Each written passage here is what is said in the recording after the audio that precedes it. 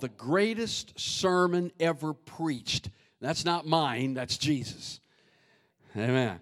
And I've never preached a series on this, but we're going to do a series on it. It's going to last quite a while, but we may do other things in between. But this is an amazing thing because this is what the early churches, this is what the early church used as their catechism, if you know what a catechism is. This is the curriculum that they used. And people, before they can attend a worship service, in the first 3 centuries, before they can even come to church, there's no such thing as visitors.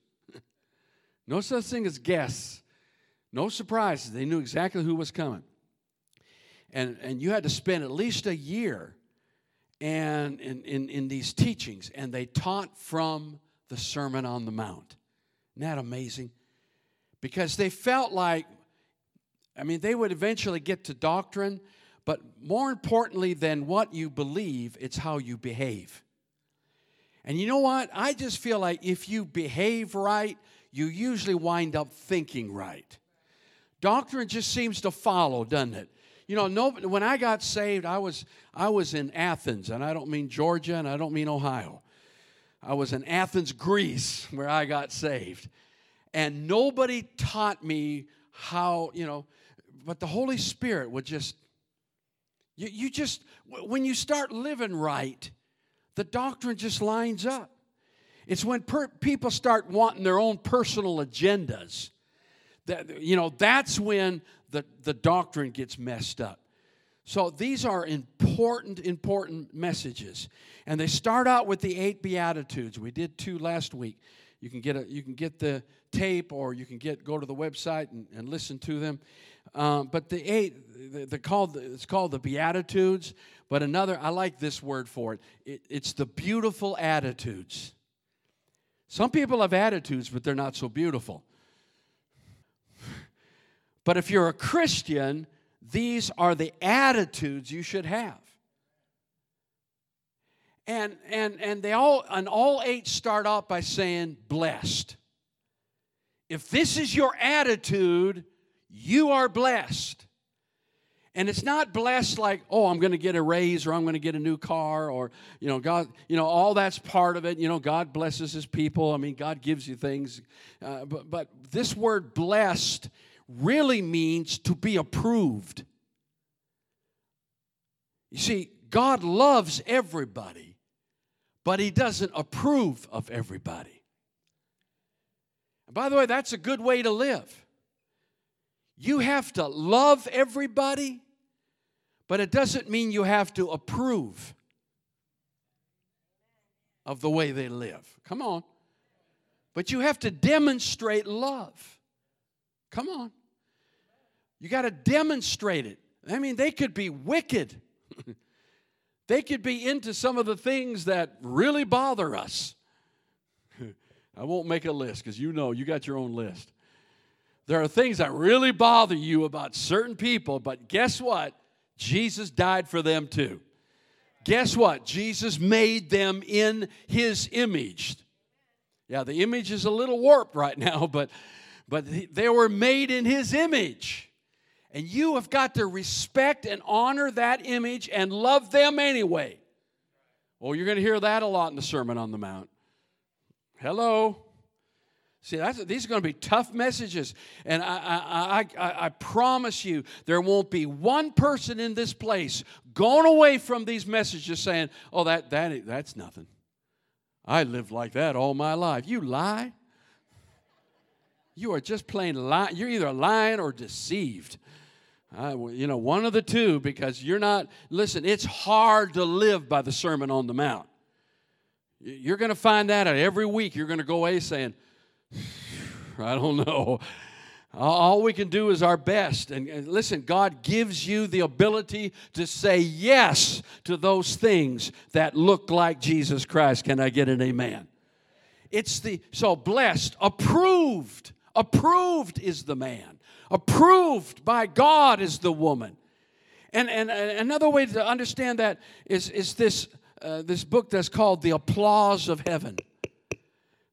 When you live like this, God stands up and applauds you. I want to be applauded by God. Not just loved by God, but amen. Because at the end of your life, some of you may get to heaven. Well, hopefully all of you will get to heaven, but not everyone will hear, "Well done." Oh, y'all didn't hear me. Not everyone's going to hear, "Well done, thou good and faithful servant. Enter the joy of the Lord." Oh, come on now, saints. Amen. If this is too hard, just don't come the next 12 weeks because it's going to get rough. Not everyone is approved, but everyone is loved.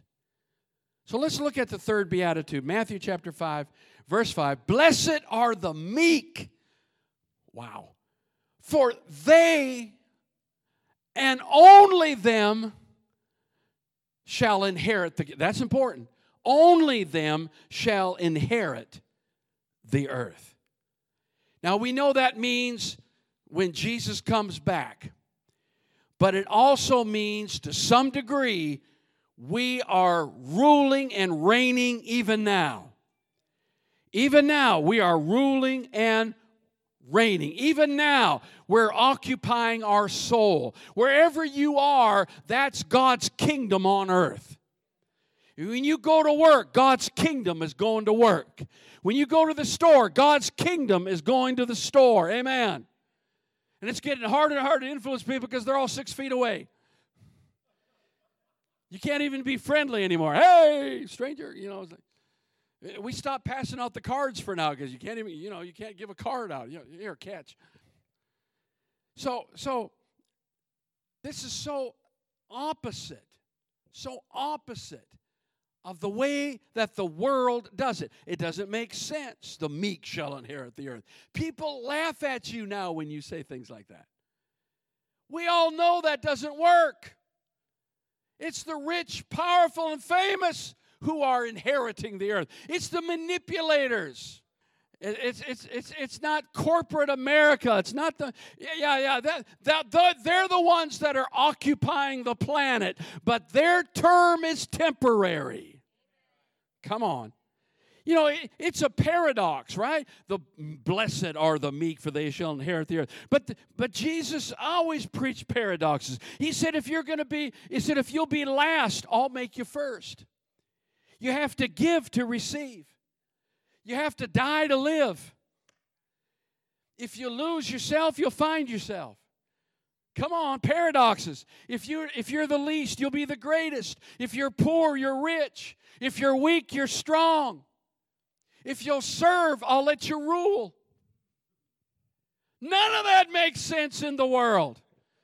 That's why Christians stand out in this world. And it's why eventually we will inherit it all. Give Him praise this morning. Amen. Wow. So next to the Sermon on the Mount, let's get into this. Let's talk about this. The title of this, by the way, there's two messages in one. But I want to talk about gentle giants. Blessed are the meek, gentle giants.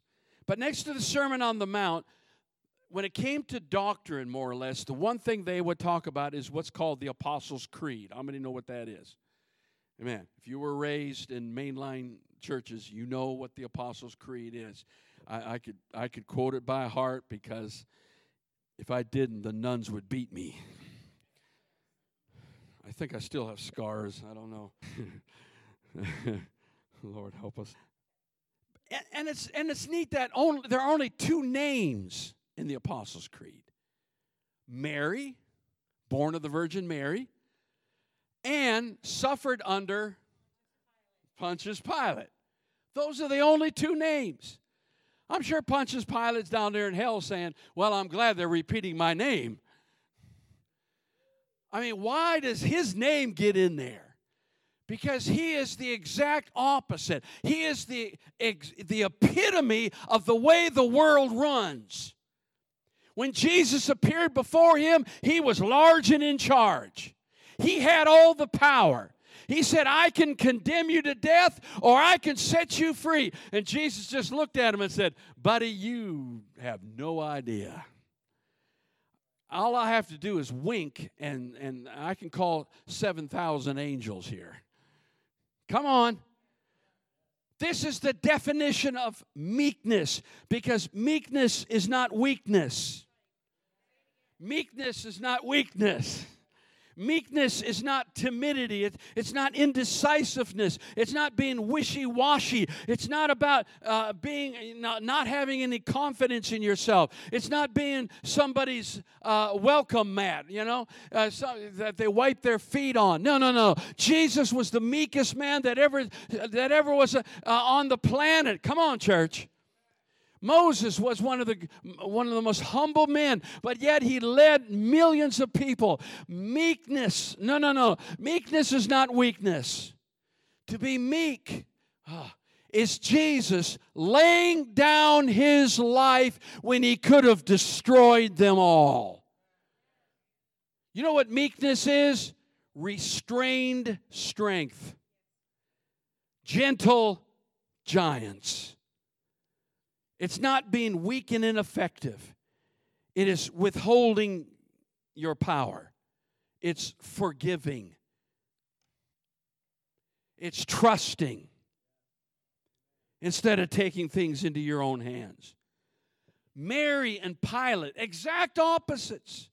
Mary was insignificant, a 16-year-old girl. She had no power, no authority, no influence. Yet that's the one Jesus chose. And the man with all the power was rejected. And that's the way we inherit the earth. And that's the way we inherit the kingdom. Wow. One person said this about Pilate and Mary. He said, one tried to form Jesus by beating him and trying to submit him, and the other was formed by him. So the world's trying to form us. The world's trying to dictate what the church ought to be. And by the way, it's dead and non-existent. That's what they want. So the world's trying to form us. It's called manipulation. But if you're a child of God, he's forming you. Come on, she became pregnant. She was formed by Jesus. I want to be formed by Jesus instead of me trying to do my own thing and forming everyone else. Oh, church, I don't know if you're getting this. Come on now. Today we either follow the spirit of Pilate, the Pilate spirit, or we follow the spirit of meekness, because only meekness will inherit the earth. 1 Peter chapter 2, verse 23, who when he was reviled, did not revile in return. When he suffered, he did not threaten, but committed himself to him who judges righteously. We just leave it in God's hands because we know God ultimately will avenge us. If not in this life, in the next life. Listen, what's right will eventually be right. And what's wrong will eventually be judged. This nonsense about everybody's going to heaven doesn't make sense. Wow. And yet people preach it. How about Luke 23 and 34? Then Jesus said, Father, on the cross, forgive them. They don't know what they do. I would say, yeah, they do. They hung me on the cross. But they don't. And they divided his garments and cast lots. So that's the meek. That's the meek. And I'd ask you how many of you are meek, but if you raise your hand.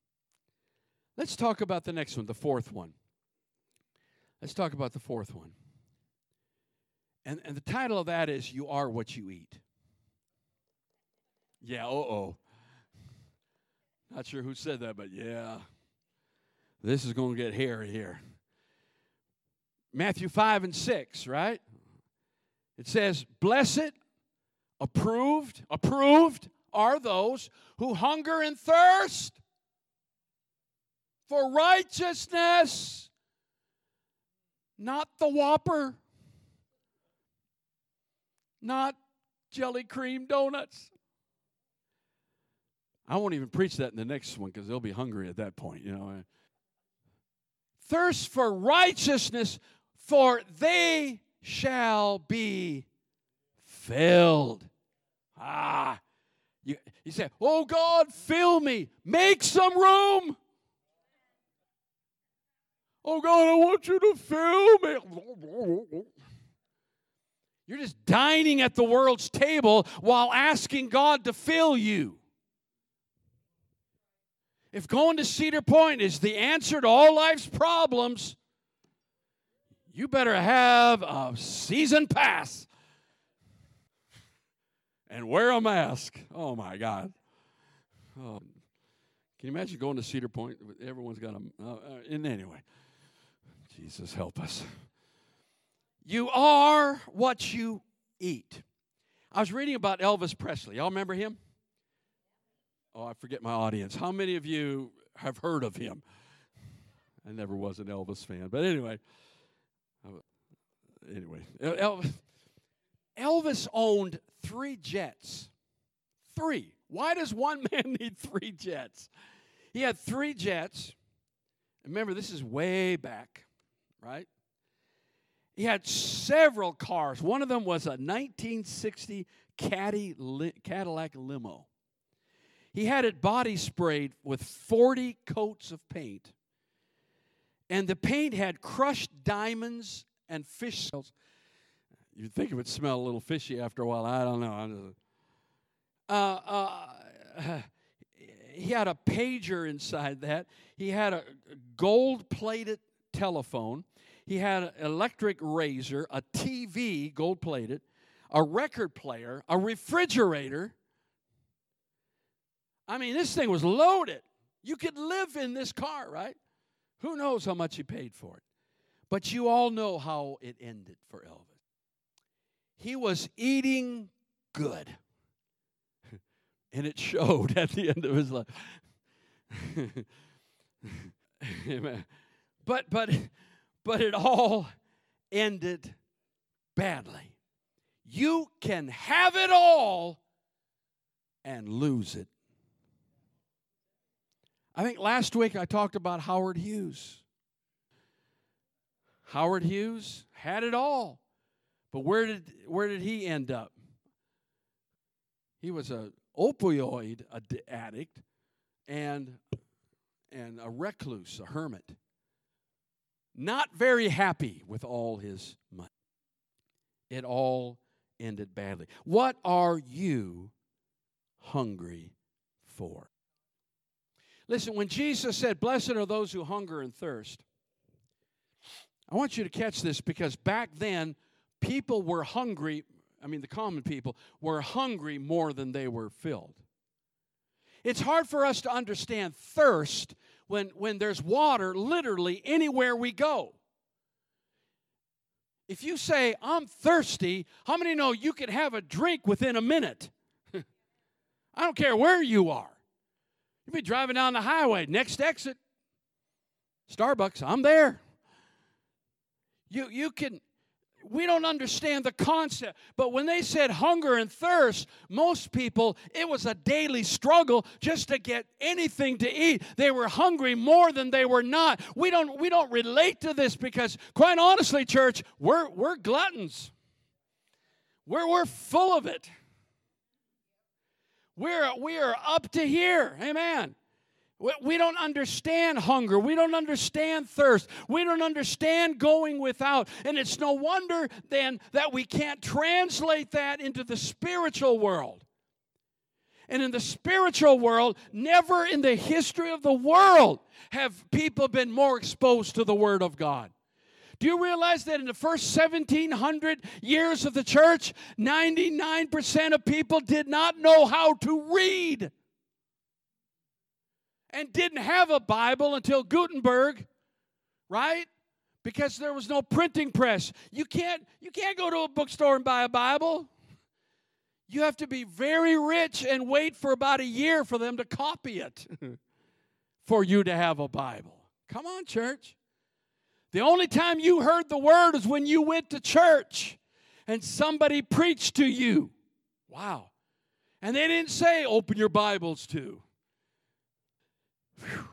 That's why the Sermon on the Mount was so important. They would memorize it. They would learn it. It became how they walked, how they talked, how they moved and had their being. Amen. They didn't have a Bible. They had the teachings of Jesus Christ.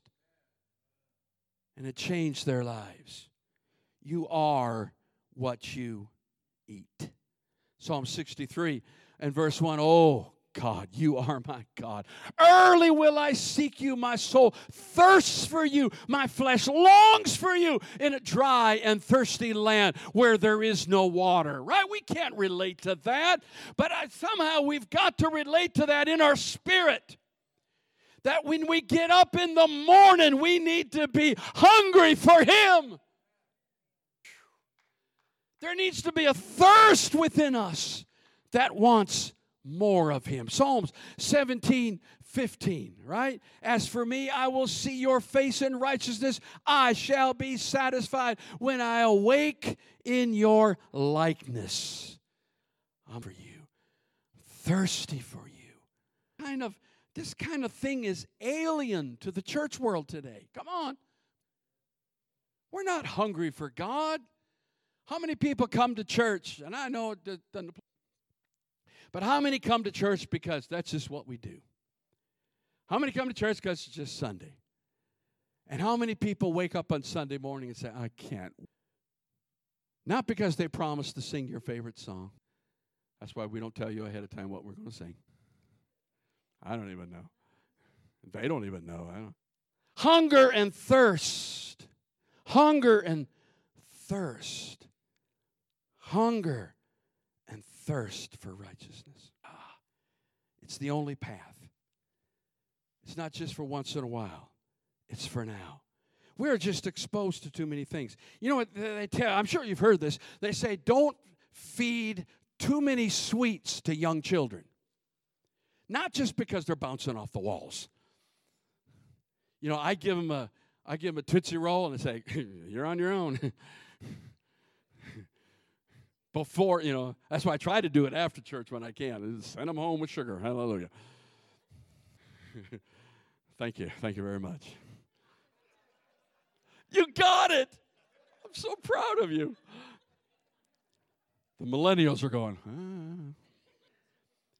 So they say, because here's why. Because if you don't burn the sugar up, and it's kind of a survival thing when we were, 1,000 years ago, right? The sugar turns to a fat cell. And that fat cell never goes away. And those fat cells are just sitting in you going like this, feed me. Now, you might can handle one or two fat cells saying, feed me. But when you have 10,000 fat cells, they never go away. Once they're created, they just sit there going, feed me. Right? Have you ever gotten away from sweets and you're doing great and you've gone for weeks or months and you haven't had any bread or pasta or sweets and you're doing really good? And then you say, well, okay, I deserve a ho-ho. Ah! Oh, I'm preaching now. Preach on. Give me that Little Debbie.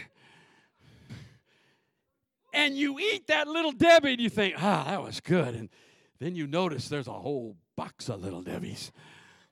You eat one and those fat cells come alive. See, they've been kind of shutting down like, you're starving me. Like the Wicked Witch in The Wizard of Oz. They're just,